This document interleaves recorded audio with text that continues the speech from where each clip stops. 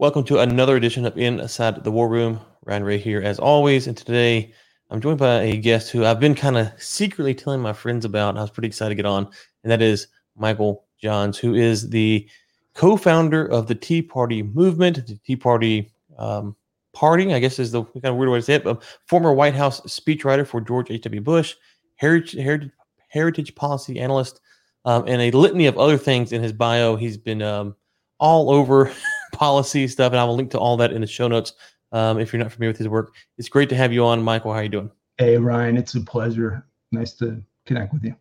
Okay, so let's start off. I mentioned the Tea Party. Yep. Let's start there because it's been what over a decade now since that kind of got going, and you hear about it some, but a lot of the Tea Party, I'm gonna say heroes, if you were, or champions, they've kind of moved on. The movement moved on. So what was kind of the impetus, and walk us through from your perspective? I don't think it really is moving on. I mean, so let's just sort of start with the beginnings of this, which are what I think so many people are intrigued by. And I find myself spending a disproportionate amount of time explaining because let's face it, there's been a lot of laudable efforts to try to launch influential grassroots movements. Most of them are unsuccessful, or if they are successful, kind of attract, a modest number of people and have modest degrees of success. The Tea Party movement, by way of metrics, is the largest and most politically influential grassroots political movement unaffiliated with a campaign in the history of this country, period. Bigger than even the civil rights and anti-Vietnam War movements, though I would, in fairness to them, say I think we benefited from some of the technologies that they didn't have available at that time, where they could have potentially been even larger than they were. But so here's how it goes. It's just simple. 2008, obviously, many of us who are politically engaged and educated are acutely aware that Barack Obama is running, a campaign as some sort of mainstream political figure who will actually unite the country. But those of us who have looked at his track record with any degree of scrutiny, we're very aware he was the furthest left member of the U.S. Senate at that time, had very limited experience. His primary experience was that of association with radicals on the left in the Chicago political scene, really incredibly radical individuals, including some who had been engaged even in domestic terrorism. He had first 30 years of his life that were very difficult to even track or grasp. He seemed to be infatuated, and you can see this even in his autobiographies, which I doubt he wrote, about his infatuation with far left Marxist and even anti-American ideology. So we knew, should this guy win, we were in for a fight. And should he win and have control of the House and Senate, he was going to have a green light to maybe be one of the more influential far left political forces in the history of the country. And that's precisely where we found ourselves in January of 2009. Then in February of 2009, I had been managing investor relations for this large Fortune 1000 company and had been in the habit of watching CNBC in the morning. Just by chance, caught the Rick Santelli rant, which is now iconic. And we had a small email list of conservative activists from around the country. I wouldn't say these were people that even really particularly knew each other all that well, but we all kind of shared the same understanding and perspective about trying to preclude the country from moving in ways that were unconstitutional or were disproportionately, big government, big tax approaches that would stifle America's greatness. And so when I found this, we circulated it in this email list, and we proposed getting a conference call together to talk about it, which, sometimes you can waste a lot of time on talking, but it seemed like an important time to do that. So we had, 12, 15 people on this call. Outside of myself, I don't think anyone on that call had any political or public policy experience to my knowledge. But they had an enormous degree of understanding about the dangerous political situation we were in.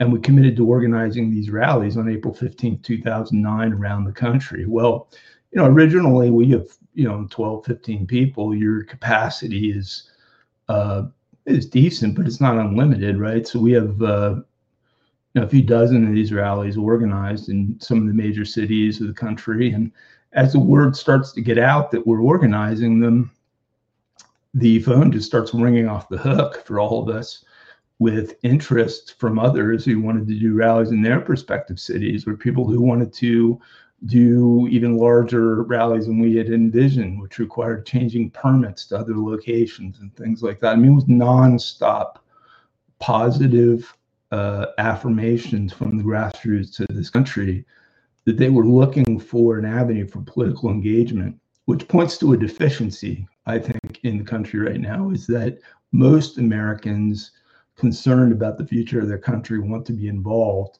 And when they go to seek a venue for involvement, struggle, because the Republican Party, which I've been a member of since the age of 18, and have voted for diligently, regardless of whether they were candidates I was hugely enthusiastic about or modestly enthusiastic about, really doesn't offer that. And we were offering that.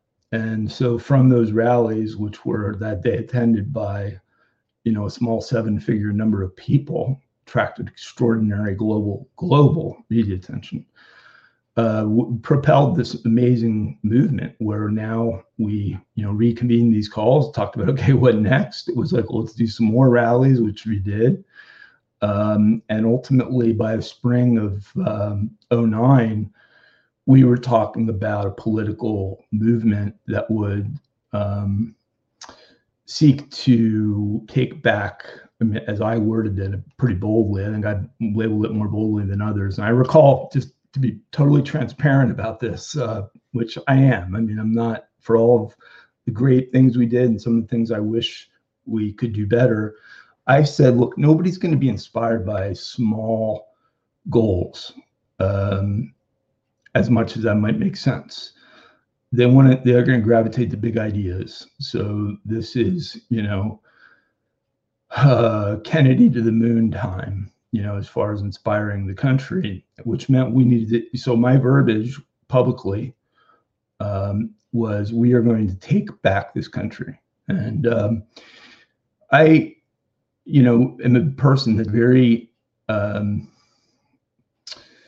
confident and bold as it relates to public policy, but I'm also very acutely sensitive to responsibility. So meaning, like, when I say something is I don't ever want to have the reputation of misleading people or over speaking or misspeaking.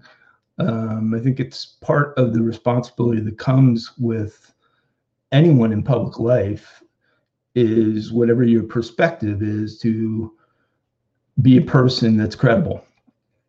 And so I was aware as I'm speaking, gee, I hope we can do this. I think we can do this, but I don't know for sure.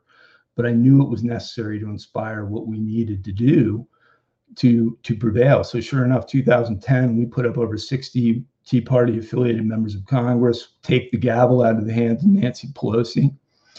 2012, Mitt Romney chooses, to be blunt, not to work with the Tea Party movement. I think his professional consultant class that he surrounded himself with felt it was unnecessary, that we were all going to vote for him anyway. But, in failing to attract that level of activist engagement, enthusiasm for his campaign, I think he probably blew the opportunity of a winnable election. But we come back in 2014, and I say, look, this U.S. Senate is important for judicial confirmations, et cetera. And that's the next target. We take the Senate in 14. We, in turn, when you think about the individuals who've come out of this movement, Mark Meadows, Mike Pompeo, Ted Cruz, Rand Paul, Mike Lee, Marco Rubio, really some of the more prominent figures in the broad conservative movement owe their political careers to grabbing on to the momentum that we established in this movement. So now we have the House, we have the Senate, but we still don't have the White House. And at this point, Obama, as you probably are acutely aware of, is jabbing with us publicly, taking issue with us at rallies, saying I'd be happy to meet with the Tea Party movement. But of course, we actually took him up on that just as a matter of record. They had it was all political bluster. He had no sincerity at all behind much of anything he said to anyone, and including as it related to us. And we start to set our sights on 2016, but therein lies like one of the first problems we hit the wall on, is because we were so influential in Ted Cruz's election, so influential in Rand Paul's inspiration to run in his election, so influential in Marco Rubio's election at the time, even though that some of that history may be forgotten when you think back about that race. For people that are new to politics, I think they get to know someone on a personal level, and that builds the trust. And all of these guys are nice guys. You know what I mean? Like, you always hear somebody new to it say, "Oh, I met him and they're such a nice person." Well, yeah, that's why they're like in this field and successful at it. But I really felt, and a few other founding members felt, but it was not, but I'm talking about maybe a fourth of our total founders felt that Trump brought it, as I saw it, two things that were, and I worded it this way at the time, and unpopularly worded it this way at the time, two things that were necessary. One was an outside the Beltway perspective, meaning individuals who had been inside the Beltway, inside the swamp, and learned the game and how it's played there, were not going to be predisposed to bring the magnitude of passion and sweeping change that we needed. And then secondly, there were three issues that I have felt have emerged since the Reagan era that were new to the conservative agenda. One was the threat of communist China,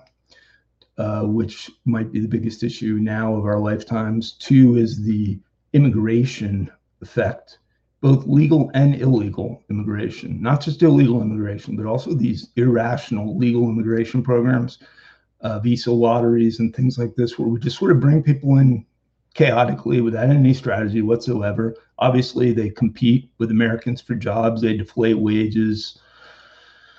A lot of detrimental components to it, and no real standards of metrics opposed to it. And then finally, were our trade agreements, where we were running these hugely, China being the best example, but not the only one. The NAFTA agreement, as Trump pointed out, was another good example of trade agreements that were represented as free trade when we launched them.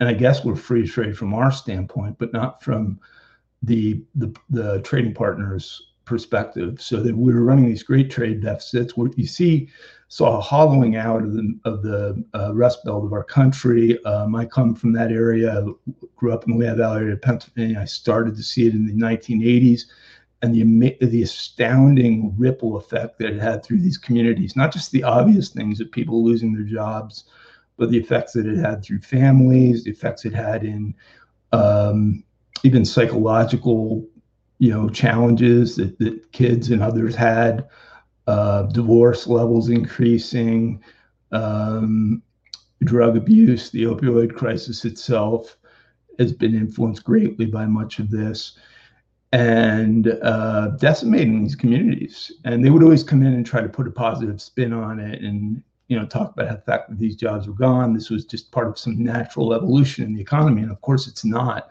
I was looking at the steel industry lately, and it's essentially like tripled or quintupled in its market size since that era. We just aren't a beneficiary of it. So all those issues led me to endorse Trump on day one. And I think Trump and Trump alone deserves credit for that victory. I always say that. He's a unique man among Americans. I mean, an incredibly underestimated man in a lot of respects too. But I hope that I lended, I think, a lot of credibility to conservatives who would have been immediately discounting of his candidacy, some of whom were anyway. But ultimately, we know the history of how that played out. He beats 16 other candidates in the primary, some of the most refined and well-funded opponents you could possibly identify, including Jeb Bush, and goes on in one of the most incredible upsets, being outspent by the top political class in the world in the Clinton machine to win the presidency. Okay, so you covered a lot of ground there. Let me kind of go back and just ask a couple of questions. First, from your perspective, do you think the Tea Party movement, would you view it as a successful? Is it still ongoing? Because you kind of push back when I said maybe it's done.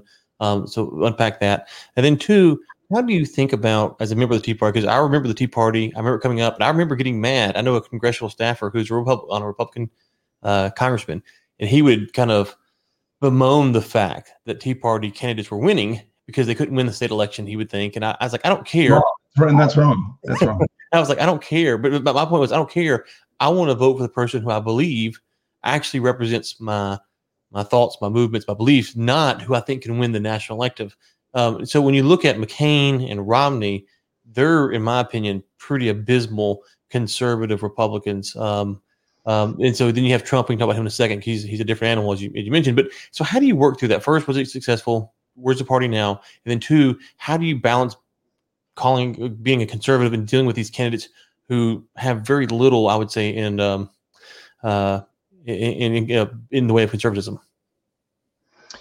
Well, my view is the final chapters on this book have not yet been written, and the very almost universally negative developments of the past year or two have us right back to we were in 2009. But does that mean, the one thing we need to keep in mind, because it both is an inspiring fact and it's part of the historical truth, is that had you given Obama 8 years with a green light in the House and Senate to rubber stamp his legislation, many of the things we're now trying to hold at bay would have been in effect already. We knew he wanted, even though he said he didn't, a single payer healthcare system. Obamacare, one of the reasons it's so incredibly flawed is it was never set up as a permanent solution by them.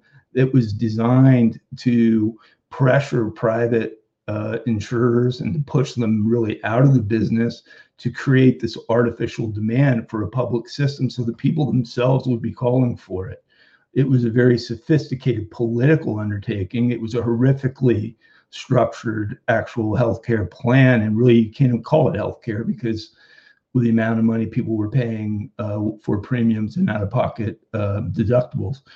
And then I think, have to look at the fact that while we have huge issues in front of us, an administration that is not working, that comes in, Biden gives this incredibly insincere inaugural speech about uniting, but their definition of unity is agreeing with their agenda. And if you don't want to agree with that agenda, then you're disuniting. You're a divisive force.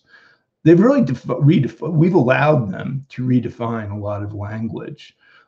Even this language of conspiracy theory, which used to be used to explain the most seemingly irrational and inconceivable ideas, that they've now used to label anything that just kind of deviates from their agenda. So we were told, for instance, that the idea that the pandemic was released from the Wuhan Institute of Virology, which has been my thesis, operating, and an educated thesis, and not just spewing it. Based on my sources and considerable insight on this, was incredibly labeled a conspiracy thing. Well, now yesterday we had the Director of National Intelligence from May of 2020 through the end of the administration, so the chunk of time most critical in the pandemic, come out and affirm in an op-ed in Fox News that there's almost no doubt it came out of the Wuhan Institute of Virology as part of their gain of function research. And we had maybe most importantly, this House Foreign Affairs minority staff put out their 80-some page report, I believe, which I read yesterday, that concludes, no doubt, came out of the Wuhan Institute of Virology. And according to Mike McCall, the ranking minority member there, the Chinese Communist Party is engaged in the largest cover-up in what he called the largest cover-up in human history. Now, when you release a report like that of this significance, and then you issue public commentary on it,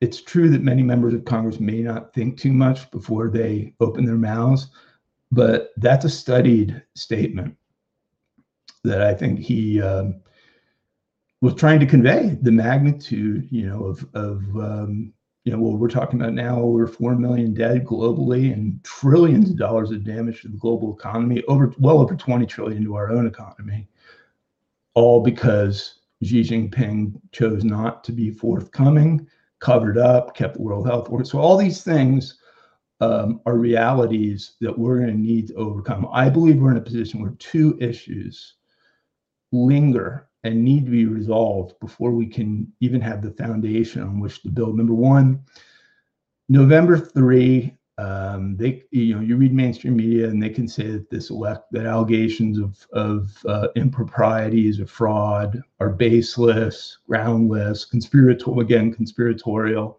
But is that what's really playing out? You have the Navarro reports, 3 editions that I've read, and thousands of affidavits, some of which I've read, and some of the whistleblowers whom I've spoken with.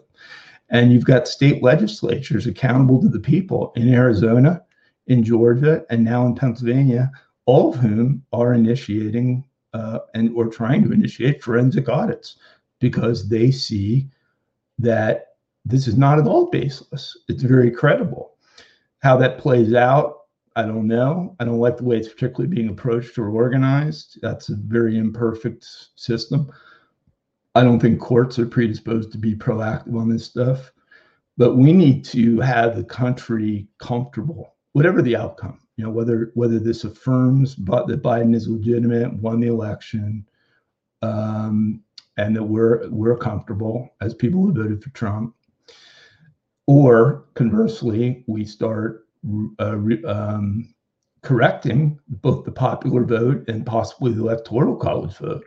But none of those things have happened. I mean, you have documentable cases of people who voted who aren't even residents of their state any longer. And no one's backed those votes out of the popular vote. No one's held those people accountable. I don't know what the statute stipulates as far as what the ramifications are. I don't know if it's a jailable offense, but it's a crime.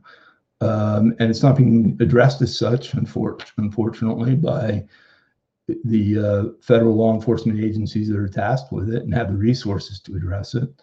And I think the Republican National Committees has been a complete disappointment. I mean, I couldn't even tell you what, say, Ronna McDaniel's view is as it relates to the Navarro reports.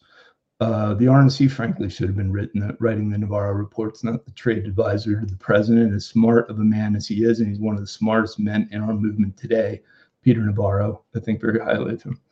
That needs to get resolved. And then this issue of holding China accountable. Okay, so yesterday you get the DNI and the study, very in-depth report that's been, had access to all the intel, concluding, yes, this came out of the Wuhan Institute. Didn't come out of some wet lab. That itself was really the conspiracy theory.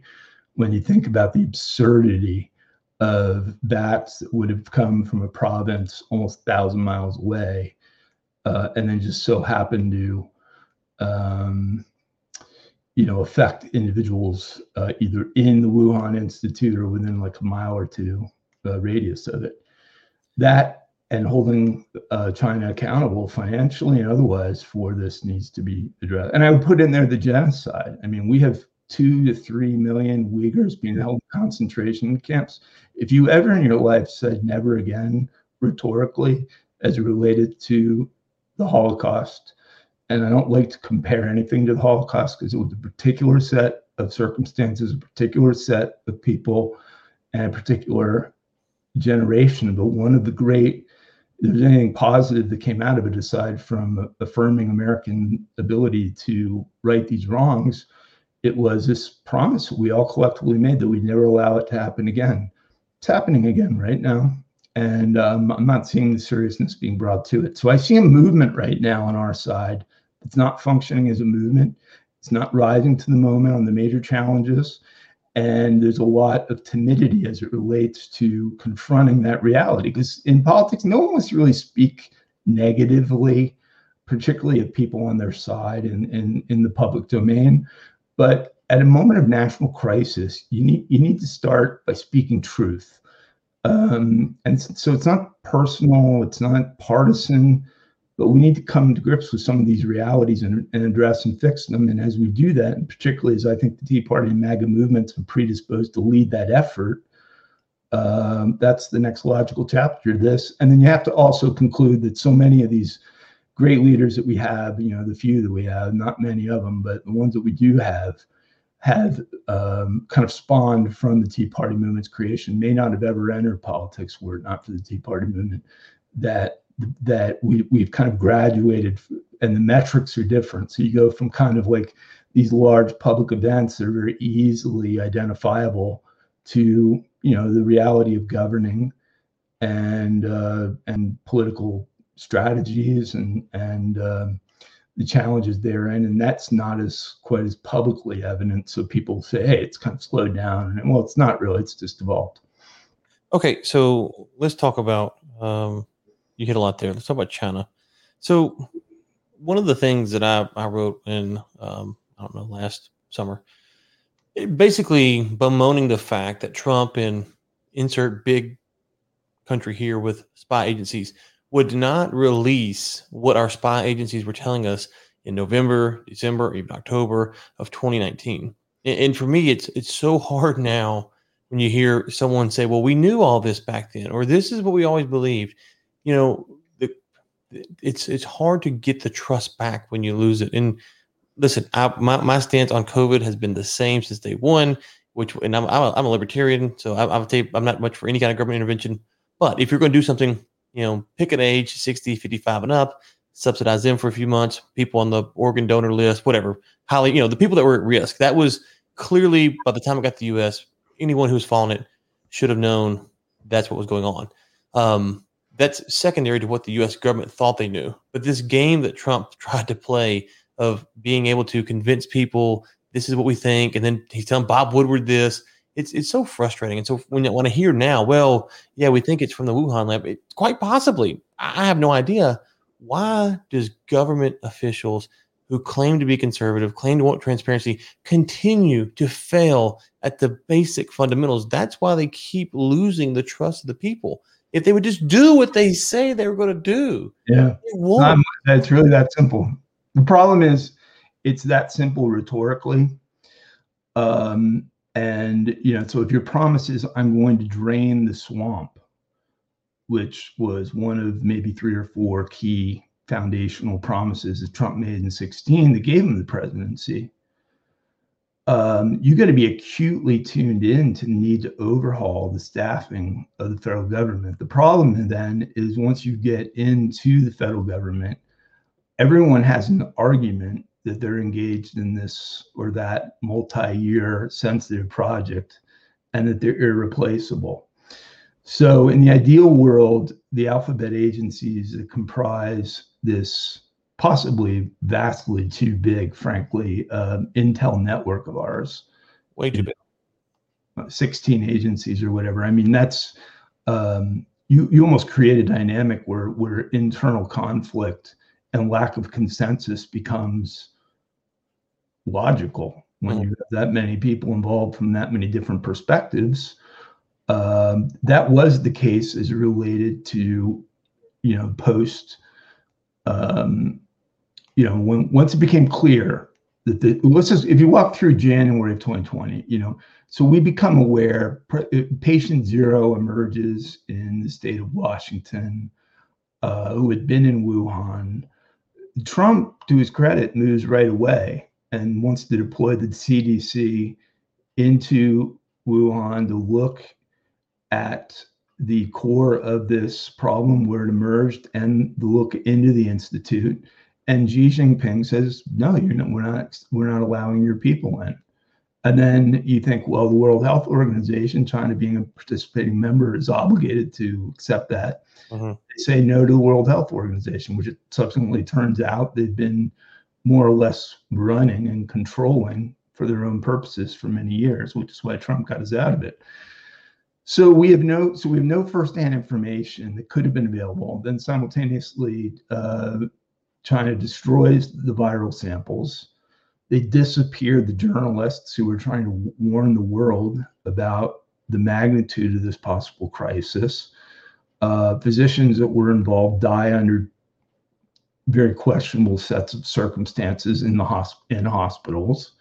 This is a very common ongoing scenario since the 1949 revolution in China, is that people don't toe the line, don't end up just losing a policy battle. They end up disappearing.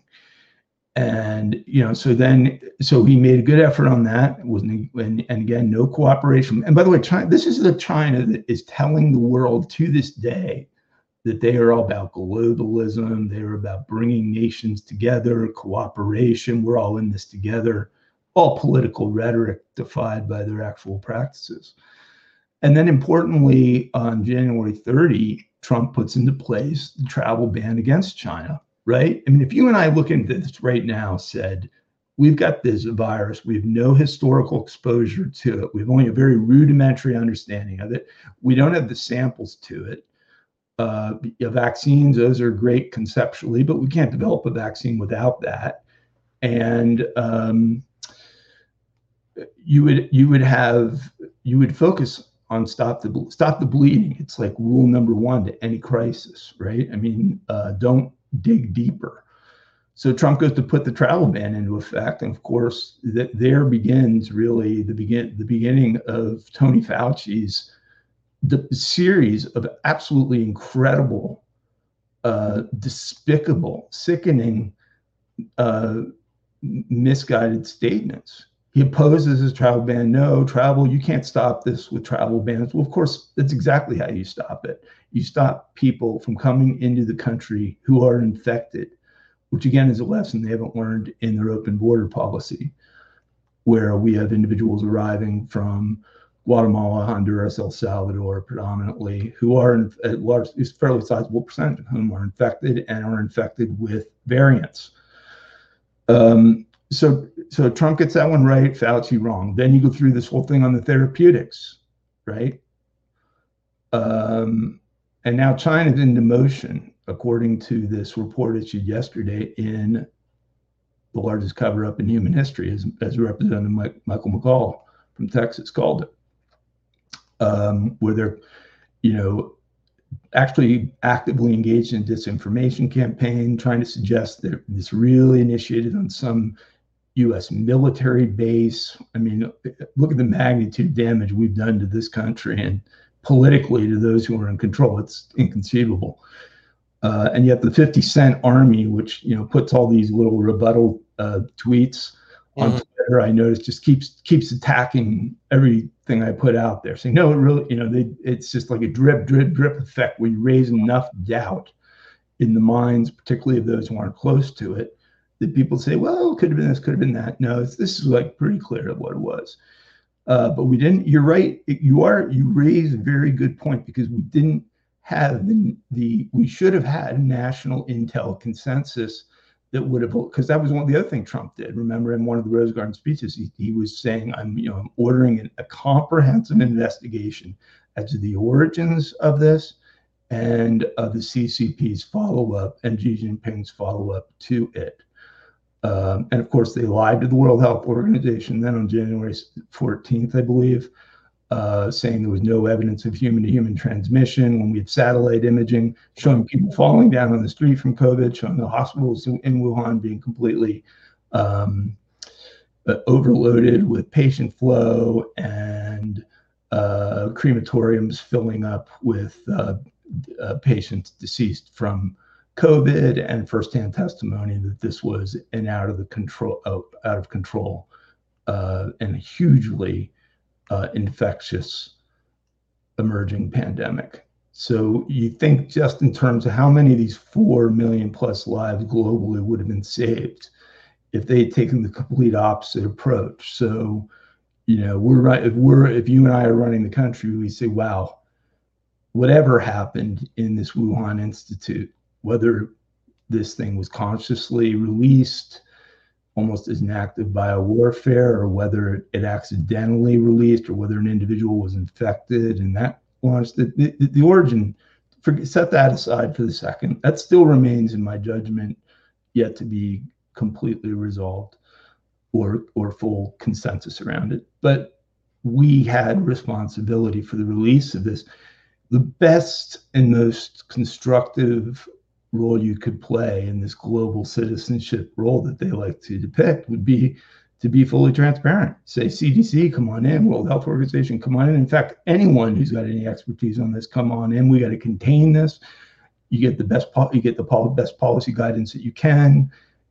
You take those steps. You work with other countries. You cooperate fully. Instead, to this day, they have not allowed in independent inspectors. The one inspector that they did allow in, Peter Daszak, has had to recuse himself because of all of his financial conflicts, long-standing with being paid by China for his work with the Wuhan Institute and whatnot. And that's the reality of kind of like where we are, I think, on that issue. So I'll push back slightly there. They were in the UN, I don't know, a few months ago, and they said, if you want to come out to the Uyghurs, if you want to come out, look at the Uyghurs, come on out anytime. It's more or less what they said at the UN. Not a sincere offer, though. Yeah, well, but this is the problem I have. I don't think it's a sincere offer either. But what you have to do is you have to say, we're making 16 planes available. We're loading up all of our best people. We're sending them today. Thank you, China. Thank you so much. But no one actually does that. And this is where we talk about all these games and all this posturing, and we get mad at China. China, listen, we know what China is going to do. We know how they handle stuff. We, on this side of the pond, when China says come, you load up the plane and you go. And then they say you can't come. And then you turn around and say, guys, we tried. You said we could come. You didn't let us. But no one actually takes them up when they play this game and they push back and they almost punk you. And we're like, oh, okay, well, let's say we come. We're going to get a committee together. And then you don't go. I agree it's not a sincere offer, but you have to expose that over and over and over again, because they are giving out, if you're concerned that they're the greatest threat in the world, we can talk about that, then you have to handle it in a way that you expose them in this manner. And we don't do that. And whether that's Trump, or that's Biden, or that's Obama or Bush or Clinton or whomever. That, to me, that gets to the core of the political elite class, is that they operate in this realm where they all think they're playing 4D chess. And to your point about the bureaucracy, real quick, I haven't mentioned this on the podcast in a while. John Bolton's book on Trump, I swear the man didn't read his own words because some of the things he says about himself, I don't think he realized. But anyways, he attributes Rex Tillerson's failure to exactly what you described. So if you go read Bolton's book about he talks about Rex Tillerson and why he failed. It's exactly what you described about the bureaucracy and not cleaning it out top to bottom. Well, so ponder the issue of the Iran agreement, right? That was probably, maybe arguably, the largest foreign policy promise that Trump made in the 2016 campaign, was that this was the worst, diplomatic deal in the history of diplomacy. All the way back to basically the Greeks, and that we were going to get the United States out of it because, we gave them billions of dollars. They're still engaged in the development of nuclear weapons. They're still engaged in global terrorism, and they still consider the U.S. the great Satan and want bad things for us. We had no real ability to monitor or enforce that agreement. They precluded in the agreement our ability to enter any of their military sites where they would logically be developing nuclear weapons. And then in the non-military sites, I think you had to give them like 28 days, conveniently, like just enough time for them to clean up any evidence of what they were doing. Mm-hmm. And as the intel that's come out, both by the Iranian opposition and the Israelis and our own intel, they have continued to enrich uranium at levels that are consistent with an active nuclear weapons development program. So we gave them billions of dollars in cash, by the way, because that's how you don't pay that's how you pay terrorists. Wasn't it their money though? Wasn't it their money we'd taken from them in the 70s? Yeah, this is a very important distinction. 1979 revolution, we froze these accounts of the Shah, right, who was deposed in another act of bad American foreign policy because Carter felt that the Shah's human rights abuses were inexcusable and that we needed to sanction him. So we sanctioned him. He was an ally, a flawed ally of the United States of America, which was a very common genre of government during the Cold War. Individuals who had many flaws but were friends. And instead, we got a regime that is even more egregiously violating of human rights and now an outspoken enemy, which is one of the big conclusions that you reach when you look at how Carter handled human rights issues versus how Reagan handled human rights issues. Carter in Nicaragua and Iran, maybe being the two examples, but not the only ones, isolated both of these friendly governments, Somoza in Nicaragua and the Shah, and ended up, in the case of Nicaragua, with a communist regime cooperating with the Soviets and Cubans and wholly disregarding of human rights, just as even worse than Somoza. And of course, the Ayatollah and the mullahs are right up there in the top 3 of human rights abusing countries in the world. So human rights didn't improve. Our leverage with these countries is completely diminished, and we've got 2 enemies when they were both 2 friends. Then if you look at the way Reagan, say, handled the replacement of in the Philippines with Marcos, who was a wholly corrupt autocrat, also engaged in human rights abuses. Once he made the decision, this guy really is not in the best interests of either the Philippines or the U.S. relationship or U.S. interests or the world generally, should probably go. He takes a very studied approach of looking into what that succession process would look like, what would come next. And because of that, we don't have, a hostile, irrational government in the Philippines. We have a very friendly and much more accountable, liberalized government, still imperfect, but vastly improved from what it was over Marcos, which is maybe one of the great untold realities in this completely contrasting left versus right debate of the crucially important era of the 70s and 80s in American foreign policy. And the final point I'd say is, it's this issue of you just send them to China. You can kind of look this up. Trump had CDC employees on planes ready to depart for Wuhan when they were told by the Chinese, do not send planes here. You will not be granted an ability to land them, and we are not granting any access. So he did there. And on the Uyghurs, if you look rhetorically at what their position is and what they've even told Biden, they said, look, this is an internal matter of China and none of your business. None of the UN's business, none of the United States business, none of the world's business. And of course, that completely contradicts with positions that they're taking with, in the Anchorage summit, where we had to listen to their absurd attempt at, I guess, moral equivalency in condemning the United States of America, which frankly should have been the end of that summit right there, in my view. Well, so yeah, I don't think that they would have ever let us when they said it in the UN. I don't think for a second they ever would have let us. But how you counter propaganda is by exposing it, and you have to go through great lengths because they're going to, the one thing when you get on Twitter and you follow the Chinese ambassadors, they all have the same message, whether it's true or false. And I have a buddy of mine, and me and him kind of go back and forth on China policy and stuff. And I always joke around when you're dealing with China. from the Western perspective, we like to pick and choose which thing that China says we believe that they actually are saying is true. So he, Xi Jinping comes out and says, well, they're going to decouple from the U.S. and this, and he'll send me that. And I'm like, well, hold on, over here they're saying this. And so it's always kind of funny to try to decipher what the Chinese are doing, because we all know on some level they're putting out vast amounts of propaganda, and trying to decipher through it makes it tough. I know we're getting to the clock here, so I do have a few more questions I did want to hit that you brought up. You talked about foreign policy quite a bit. One of the reasons for my departure from the Republican Party conservatism was the constant foreign intervention. I don't think that's necessarily a moral thing that we should be doing. I don't think it's necessarily a constitutional thing we should be doing. I've heard you talk about it. How do you balance that? Because we've been in Afghanistan, Iraq, and all over the place. There's a lot of dead bodies at the U.S.'s hands, and it's as a U.S. citizen, I'm not even sure who tries to false on this stuff. It's not even sure. I always use this example to people.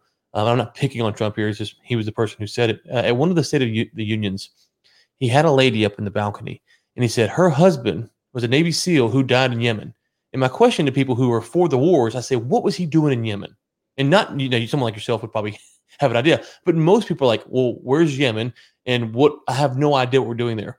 And that's how crazy our foreign policy, from my perspective, has gotten to where we're in countries where people can't even identify a map, not even sure why they're there, or we're supporting the Saudis. So give me, what's your stance on U.S. foreign policy as far as interventionism, and how should we handle that? Because the China is tied up to that, but also the Middle East. Well, I think there's three forces at play here. Okay, one is what is an ongoing debate between interventionists who feel you go and intervene in cases where even modest national security threats are emerging, where human rights crises are threatening human lives, and you put American resources, including American lives, in jeopardy when you do that. That's one school of thought. It defines neoconservatism for the most part. I believe they would consider that fair.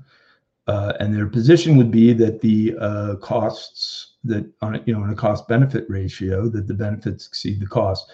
I think the value of Trump was that, firstly, he was the first national Republican political figure to acknowledge what should now be self-evident, that the 2001,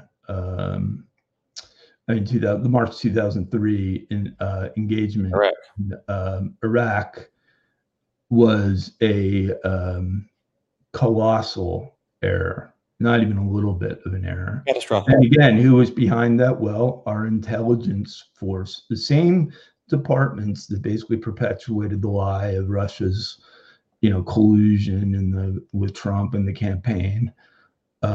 Whether or not there was an agenda behind that, or whether it was a legitimate intel oversight, you can't dispute the major ramifications that emerged for it. And just to walk through, the obvious things are the loss of lives,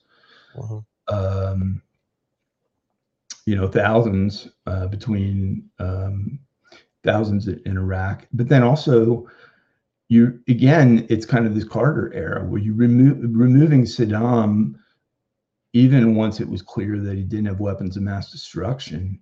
On the surface, to someone looking on, might say, well, he's kind of a bad actor, and getting rid of him is a good thing. Well, and again, in a conceptual way, maybe, but it depends on what comes next.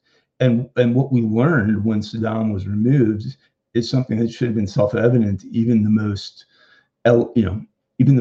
entry-level student of Iraq. That Iraq is an extraordinarily diverse and complicated country with many varying power and influence forces, and that one of the reasons Saddam was successful was not his good looks and charm, but his ability to keep this whole puzzle together when natural momentum would have driven it, as it ultimately did, into different parts.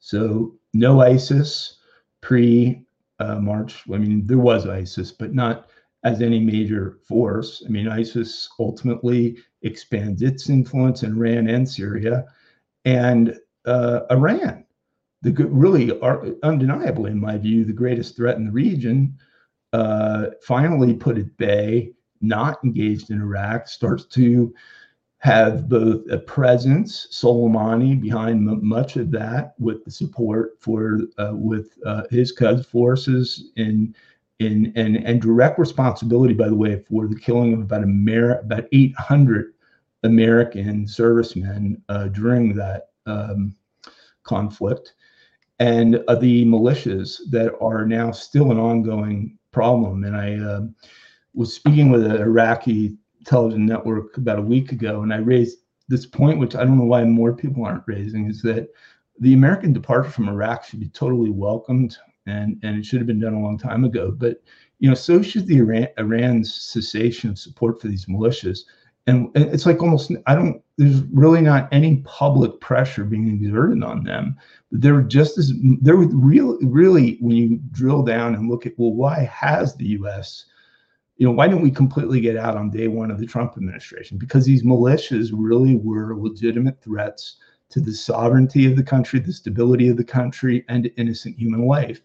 And the argument was made, and it was a compelling one, that progress needed to be made on that before we could get out. And then you look at Afghanistan real quickly, and I just have to tell you, I'm really close to this issue and have been since the 1980s. I was a key champion and supporter of aiding the Mujahideen and of the Reagan Doctrine, as you may know. Went out with many of these forces, and I was very aware also of the split between the Afghan and Arab Mujahideens. The Arab Mujahideens ultimately went on to become Al Qaeda. The Afghan Mujahideen, which was led by some really very bold, brave, and largely pro-American forces, pretty much decimated in some of the pre-9/11 efforts. But we're now looking at the longest war in American history in Afghanistan, right? 4,400 lives lost, I think, roughly, in Afghanistan. Trillions of dollars spent, as Trump correctly pointed out. We could have rebuilt the infrastructure of our whole country like 10 times over for what we've spent in these conflicts. And look at what the Biden administration is doing. They are operating, they're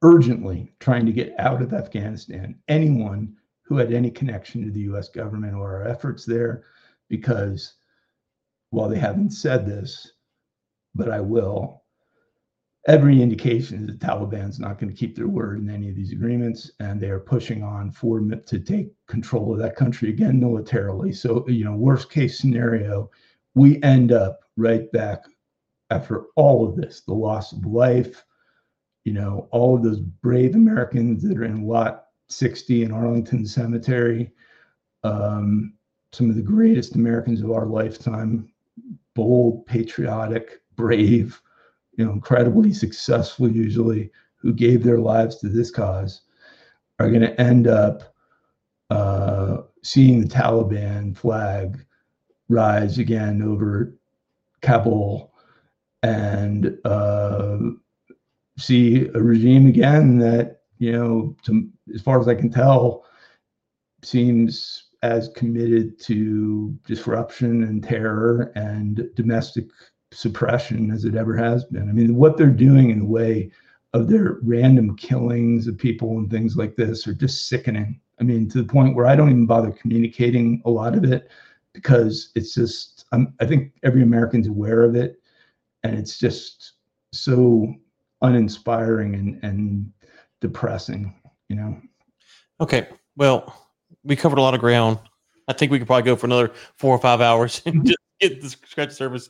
So first off, I appreciate you coming on. I'd love to get you on again and just kind of unpack some more of the stuff, because you're covering so much ground, but I didn't want to just drill down too deep on some of these issues. But thank you for coming on. Where can people find you and what you have going on today? And then leave us with this. If the Tea Party still is of interest to people, what should they do?